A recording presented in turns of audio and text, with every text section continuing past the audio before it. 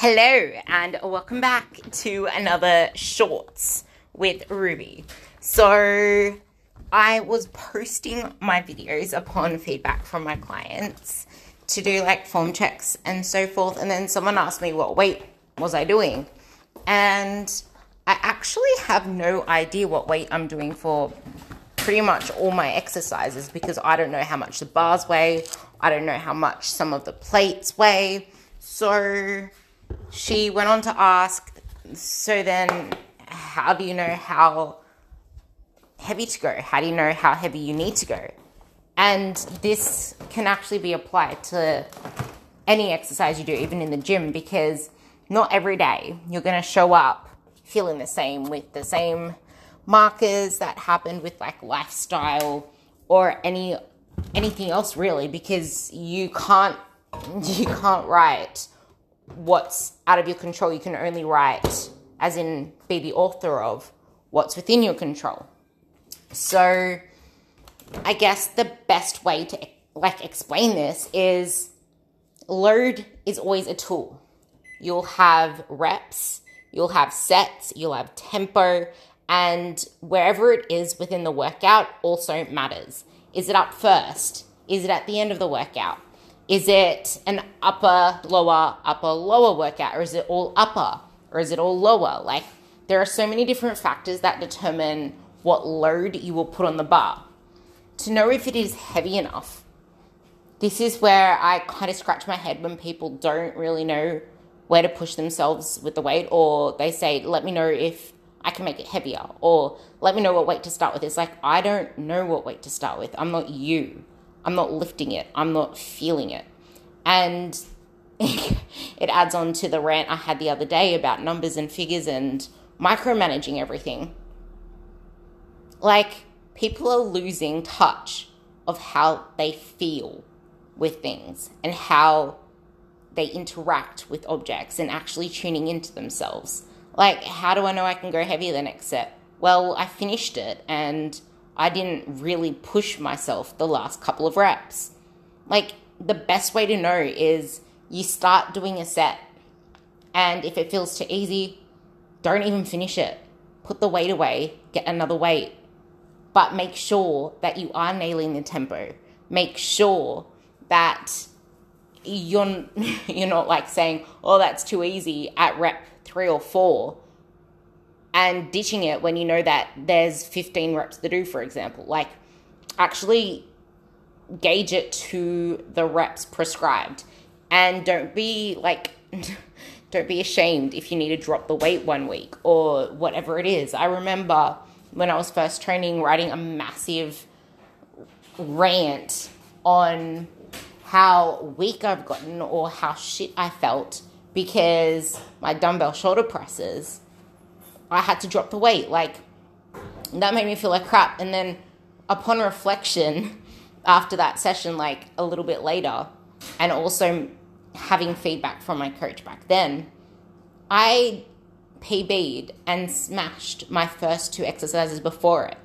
And they were pushing exercises. I had to do an overhead press. I had to do an Arnold's press. Before then, I went into a normal dumbbell press. So of course my dumbbell press was going to be weaker. And this is all stuff to think about. And if that was a session on, say, a Thursday, and I had another upper body session 2 days before or something, and I smashed that session out, then of course I'm not going to be able to use the same weights a couple of days later. Like, everything needs to be taken into perspective of life, of you as a human. Are you stressed out from work? Did you nourish yourself with the right foods? Have you drunk enough? Did you sleep well?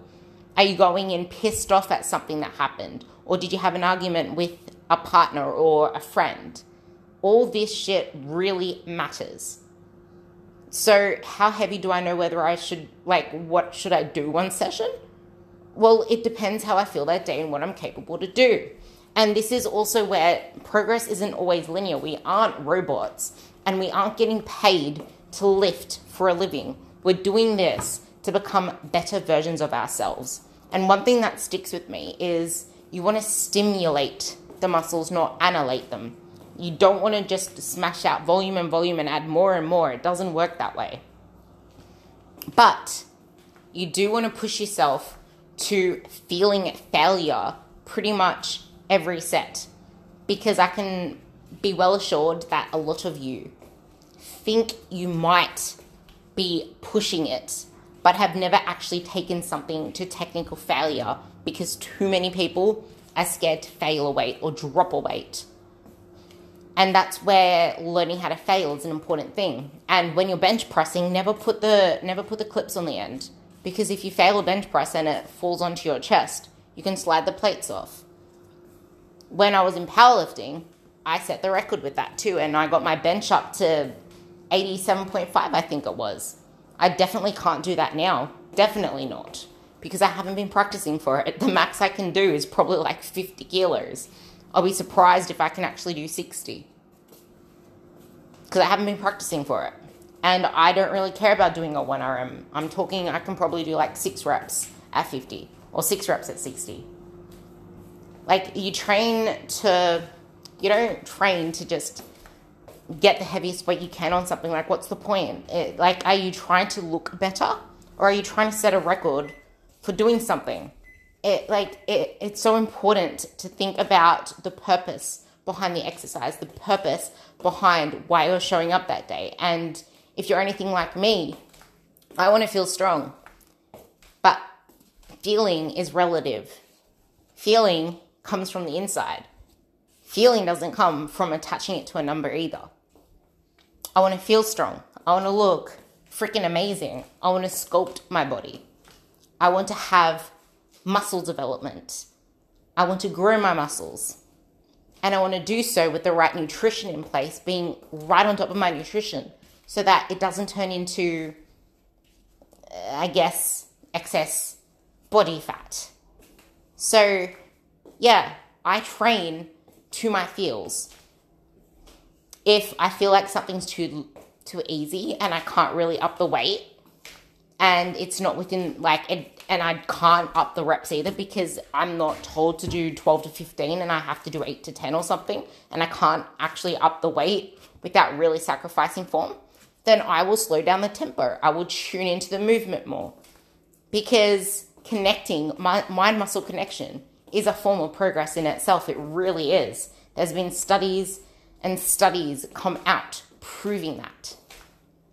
So I hope that helps for this mini short. And I just want to leave you with one more reminder, and that's, please don't count your warm-ups as your working exercises, because they really aren't, and you really shouldn't be doing junk sets at the beginning. Do what you need to do to feel adequately prepared to lift the load. Don't go sets and reps of warm-ups, because that's a waste of your the muscle load. You can only take so much. I used to do stupid shit once upon a time. I used to do, talking about squats, let's do the bar 10 reps. Let's do the bar plus 5 kilos, 10 reps. Let's do the bar plus 7.5 kilos, 10 reps. Let's do the bar plus 15 kilos, plus 10 kilos, plus 15 kilos. All the way up to my working weight. And by the time I got to my working sets, I was fucked. And it's once I actually started training smart and not wasting my warm-ups, I was able to lift so much more weight and have a much better session and not walk out of the session feeling like shit, pretty much. So don't waste your time doing crappy mobility and stretching work. You only need to spend, realistically, 5 minutes to 10 minutes if you have impediments in certain ranges for that session. Don't go doing random lower body mobility work if it's an upper body session, unless you need it, and vice versa. Because sometimes you might need to loosen up your lats for something lower body, and that's okay.